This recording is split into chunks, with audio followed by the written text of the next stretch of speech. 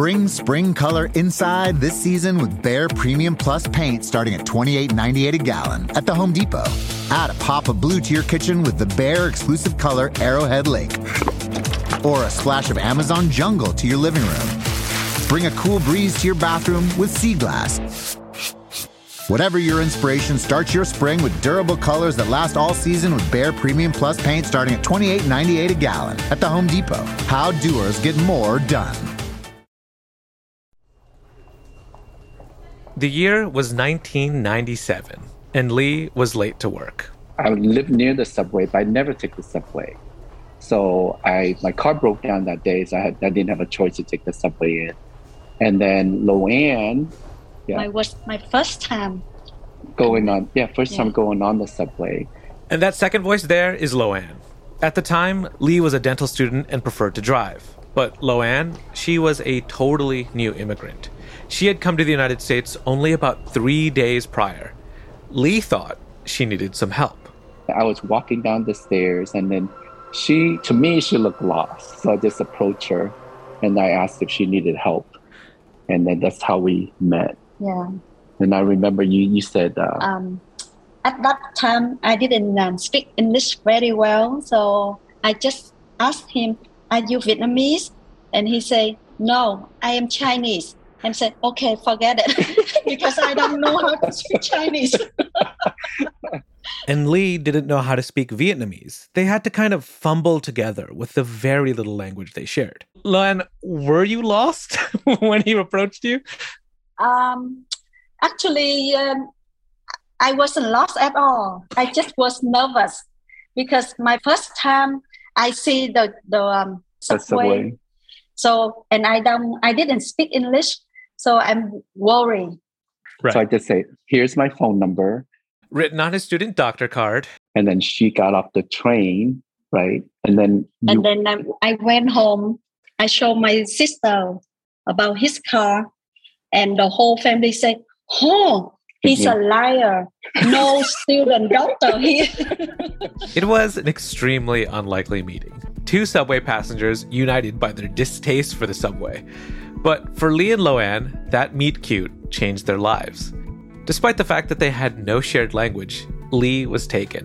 Loanne's demeanor, her smile, the way she dressed, it's still the image he has of her in his head. I remember going to the lab, and it was I saw my Vietnamese friend, and I said, "Look, I met someone. She's Vietnamese, and I think I'm gonna marry her."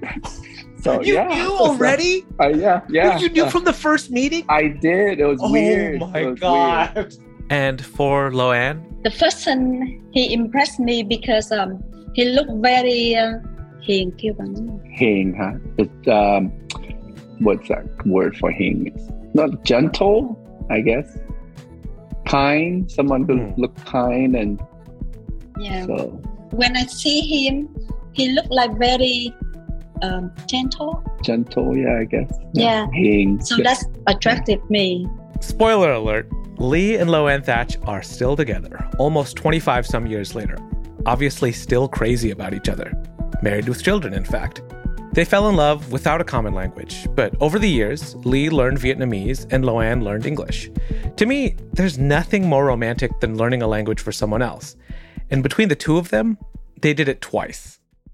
If there's one thing that I hear a lot when it comes to successful relationships, it's communication, communication, communication. Communication in relationships goes so far beyond just conversation. There's the nonverbal stuff like physical attraction, body language, and someone's smile. That all speaks volumes. When it comes to conversation, there's actually so much going on below the surface. Unconscious things happening in our language that may even predict the success or failure of our relationship. From Crooked Media and Duolingo, I'm Ahmed Al-Yakber, and this is Radiolingo. Today's episode, that's Amoré.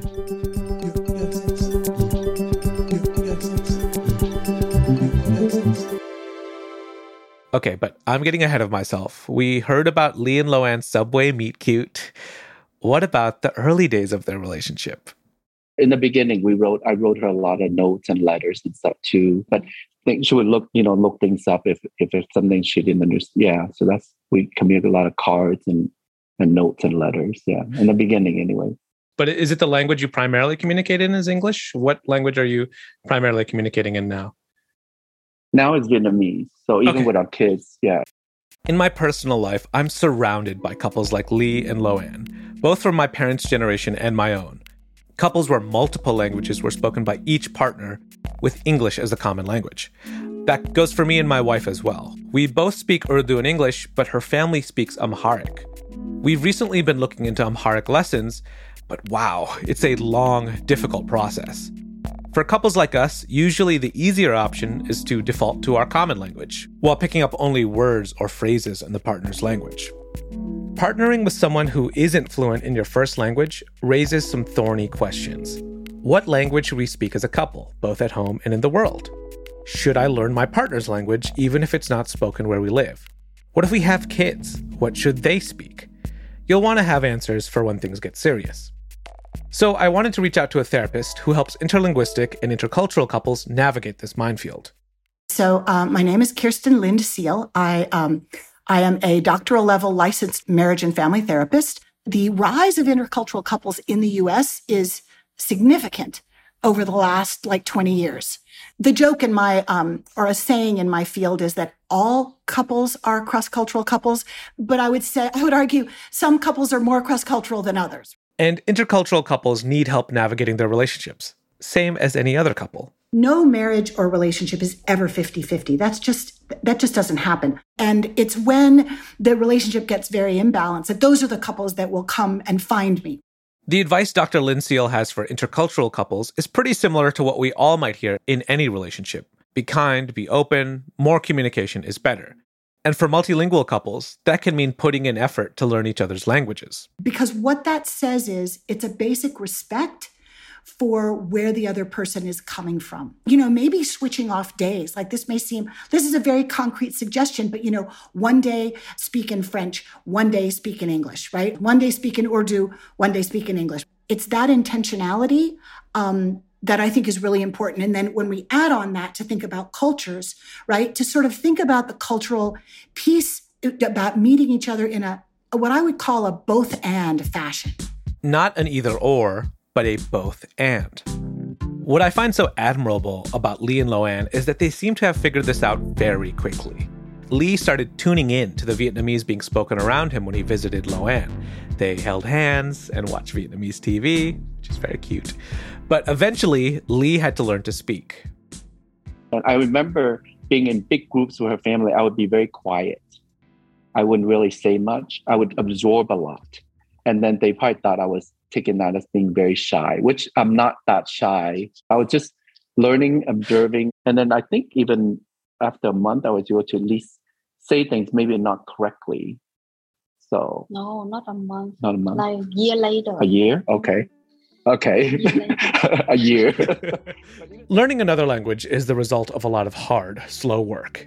And even if you get to a high level of fluency in that language, you might not be able to easily express everything. It might seem obvious, but the languages we learn earliest usually have more emotional resonance, more emotional depth for us.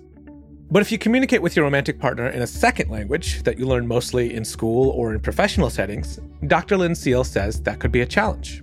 So if someone is say really good, working in tech, they'll learn all the English in tech, but that doesn't mean that they've learned the English for talking about really deep emotions or, really trying to explain how they feel, sort of deserved by their partner, or if they feel betrayed or left out or lonely. That's obviously a challenging situation, so I thought of a couple who found joy in that challenge. Good morning, Emmett. How are you? This is David Toborowski. He's an American from Kentucky. Hi there. And this is his wife, Annie Sawan, who met David in Thailand only a few years after she learned English. Now, I had taught in Thailand for 2.5 years. My Thai is very, very little. Annie taught herself English at the age of 21. What was the communication like in those early days? How did you really express that you were interested in each other, and what role did kind of language play in that attraction? At the first match, my English is, I'm able to communicate, but not in everything. But, when you're there, you meet in person, the body language is also help a lot. So I have been burying the lead a little. If you're a fan of reality TV, you may recognize these two. David and Annie are 90-day royalty, as my friends told me. That is the TV show 90 Day Fiancé from TLC. The show follows Americans and their international spouses on their journey to marriage on a K-1 visa. Not all the couples stay together, but David and Annie? Almost 6 years in September. They say nonverbal communication is a big part of what makes things work. And as far as expressing with love, I mean, body language, when it comes to interpersonal relationships, sex, I mean, that's easy. I mean, people obviously had sex long before there was language, it was, that's just part of life. And laughter with us and listening to what she says in body language so I have a better understanding. And after so long, she might say a word that's so off, but yeah, I understand what she means. Nonverbal communication really helped when David met Annie's family, because David can understand some Thai, but Annie's family speaks no English, and they speak a dialect called Isan, which is a mixture of Thai and Laotian. Where she's from, the closest town is on the Mekong River, which is a half mile from Laos. So it's Laotian. So it is difficult because, like, for an example, when you say in, Sabai Mai, how are you in Thai, they say, Sabai Ball. So at first, met, between David and my family, like he just sit right there on the floor and keep smiling to everybody like a happy Buddha. That's the best communication ever. Before I met David and Annie, I wasn't that familiar with 90 Day Fiancé beyond a few clips, but the concept has always really surprised me. It usually involves people with little exposure to the United States and a long distance or rapid courtship, and most of the clips I've seen have been of people arguing. Total communication meltdown. Many of the couples end up separating. For Annie and David, things weren't always easy. If you missed the show, David struggled a lot during their courtship. He had to borrow money to pay for dowry and tickets back home. His children didn't approve. But despite that, David worked on himself and got his life together. And the two of them are still married, happily married. Their joy and the effort they put into maintaining that joy is inspiring to their fans.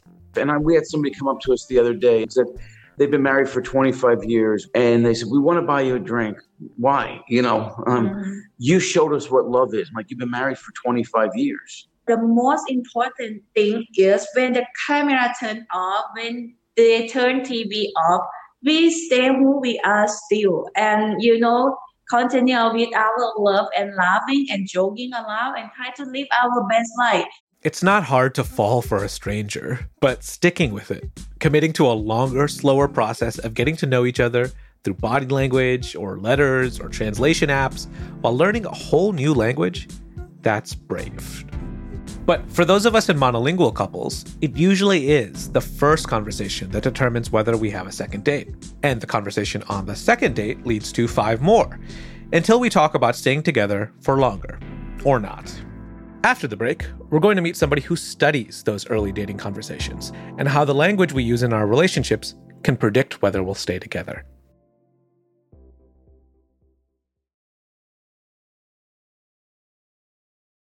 We know that two people who are connecting with each other, who are paying close attention to each other, tend to have the same body language. This is Jamie Pennebaker. He's a psychology professor at UT Austin. One person moves forward, the other one moves forward. One person crosses their legs, the other one does so. And this is the same issue, I think, with language. Jamie studies how the language we use can be the key to understanding our personalities and our behavior in social situations. If we match in nonverbal communication, Jamie's work suggests we match in language too. And what better place to observe this language matching than in conversations between couples? So we like to think we know a lot about a couple just by the way they talk to each other. Oh, did you hear how much he interrupted her? Not a good sign. Or the sweet words they use when they talk about her, the two of them are so in love. But Jamie isn't a matchmaker, a gossip, or a therapist. He's a scientist who likes cold, hard data. He uses a text analysis technique called language style matching that measures the subconscious ways that couples match their speaking styles. We're able to go in and get a sense of how people are thinking, how they're connecting with others. Can we use their language to predict what will happen with their relationship? When I heard this, I thought, of course, people who have similar interests will talk about similar things, and that will help them connect. But he's not looking at words that express content. It's all the little words that conjoin our way of speaking and structure our sentences. Words like but, and, these, he, there. Prepositions and pronouns and things like that. Jamie calls them function words. They're the shortest words in every language. They're the most common words, and they are processed in the brain very differently than content words. Words like table and chair, walk, these are hard words that convey content. And these function words are these little words in between all these content words. One example Penna Baker writes about illustrates this difference. Imagine two people, one who works in an office and another who works in a rock quarry. When they talk about how their workday went, they're going to be using very different content words. One might talk about filing a report, while the other might talk about a piece of heavy machinery. But the way they use function words might have a lot of overlap, and that might reveal something about their relationship's future. If two people are connecting, they use these function words at very similar rates. And if they're not connecting, they don't. In other words, they're on the same page or they're not, and we can pick this up with language. It's not that you're using more or less function words, it's the rate and frequency of certain kinds of function words. It's complicated and there's a fair amount of math involved, but the results are intriguing. One of the first projects Jamie did was a study he did alongside one of his students. They had a really juicy data set.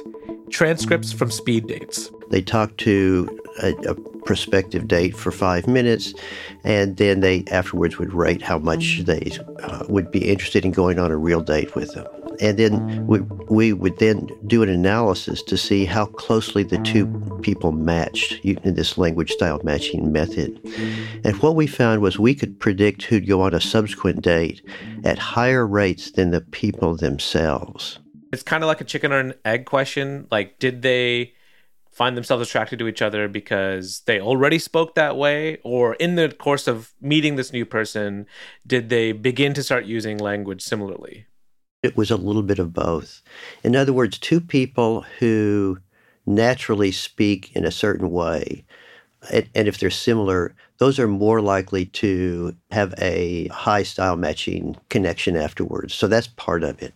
But there's also another kind of magic ingredient where sometimes the two of them start to talk, and all of a sudden, even though they're not similar, their language, they start glomming together. And what that magic ingredient is, I have no idea. So when two people start connecting, have chemistry, feel a vibe, they'll begin to mirror each other's speech patterns in a process often referred to as accommodation. That office worker won't suddenly have a wealth of knowledge about marble, but the rhythm of their speech will begin to sound like the rock quarry worker, and vice versa. Jamie told me that social scientists have observed the same effect in couples who speak languages other than English. It looks like no matter what language is spoken, language style matching predicts a successful connection. And to be clear, all of this is subconscious. And it's not as though I now can say, okay, I want you two to start paying attention to each other's language and start to mimic it. We can't do that. If I say, pay really close attention to that other person, you will, by definition, start to talk like that person. That's the way our attention works. So you can't just try to imitate the way your crush talks and hope it'll work out. This happens entirely subconsciously as a product of mutual attraction and openness to connection. You seem very tickled by your work. Well, it's just, there's nothing more exciting than discovering stuff that you've never thought about, you've never seen before. So for me, it's just like, this is like being in a candy store all the time. Okay, so what about more established couples? Can a lack of language style matching predict a breakup? He and another one of his students devised a study. We found college students who were in a long-term relationship and who used instant messaging on a daily basis. And to be in our study, they would agree to give us 10 days of their instant messages. Oh my God, I would never do that. Yeah. No, come on, this is science. We found the couples, we had them fill out a questionnaire in terms of how close are you, how how much do you care about each other? How likely do you think you'll be together in 6 months? And questions such as that. And then we simply went in and analyzed their text. They found that couples whose texts did not match were less likely to stay together. But the wild thing was when Jamie compared the couple's language matching scores to how they thought the relationship was going. There was absolutely no relationship to what they thought and whether or not they were together much further. In other words, the people themselves can't tell how their relationship is going, but their style matching score can. A form of analysis that knows my relationships better than myself. It's a pretty terrifying thought. I do not want Mark Zuckerberg to have this technology. But Pennebaker says he only uses it for good and isn't tempted to turn the lens onto his own relationships. I've been married almost 50 years, so it's been a long time since I was in a breakup. Your language matching is very good. That's what I think. Well, it really helps to be married to someone that you really like and you are able to have conversations with. Same, Jamie. Same. So can I share my love story now? It actually has a lot to do with language. My future wife and I had a whole semester of Urdu together in college. We didn't talk to each other, though. We had our first conversation the first day of the following semester. And in the swirling cold wind of a Michigan winter, we talked for 2 hours straight. There was a vibe. I'm willing to bet we would have gotten some crazy high language style matching scores. We were just friends for a long time after, but we'd take the time to tap out basic text messages in Urdu as our friendship grew. We wanted to practice. And as we finally started dating, continuing to practice that language became a big part of our story. And now we're taking on a new project together, learning the language of her paternal family, Amharic. I'm excited, guys. I'm very excited. Our first Amharic class was just a few weeks ago. Yes, Lee and Loanne really inspired me. I'm not sure we'll have as much success as them, but even just taking that first step, being open, is huge. Now, Ahmed, you're going to ask Salima. Okay. Salam, Sime Ahmed, no, Simishman, no. Sime Salima, no. Very good. Okay, so that was literally day one. Sorry, it's a little awkward to begin, but I know the work will be worth it. This was our last episode of this season of Radiolingo. Thanks for coming on this linguistic journey with us. I know I learned so much. The hidden hand of language that shapes our world is a little bit more visible to me. I hope it's a little bit more visible to you too. And if you have lingering questions or stories about language, send them my way. I'm on Twitter at RadBrownDads. Radiolingo is an original podcast from Duolingo and Crooked Media. I'm Ahmed Al-Yakbar, your host, writer, and producer. From Crooked Media, executive producers are Sandy Girard and Katie Long. From Duolingo, executive producers are Laura Maycomber and Timothy Shea. This episode was produced and co-written by Brian Semmel and story edited by Lacey Roberts. Our theme and original music is by Carly Bond, with mixing, sound design, and additional music by Hannes Brown. Additional research and production support from Crooked Media's Ari Schwartz and Duolingo's Cindy Blanco, Emily Chu, Alexa Fernandez, and Hope Wilson.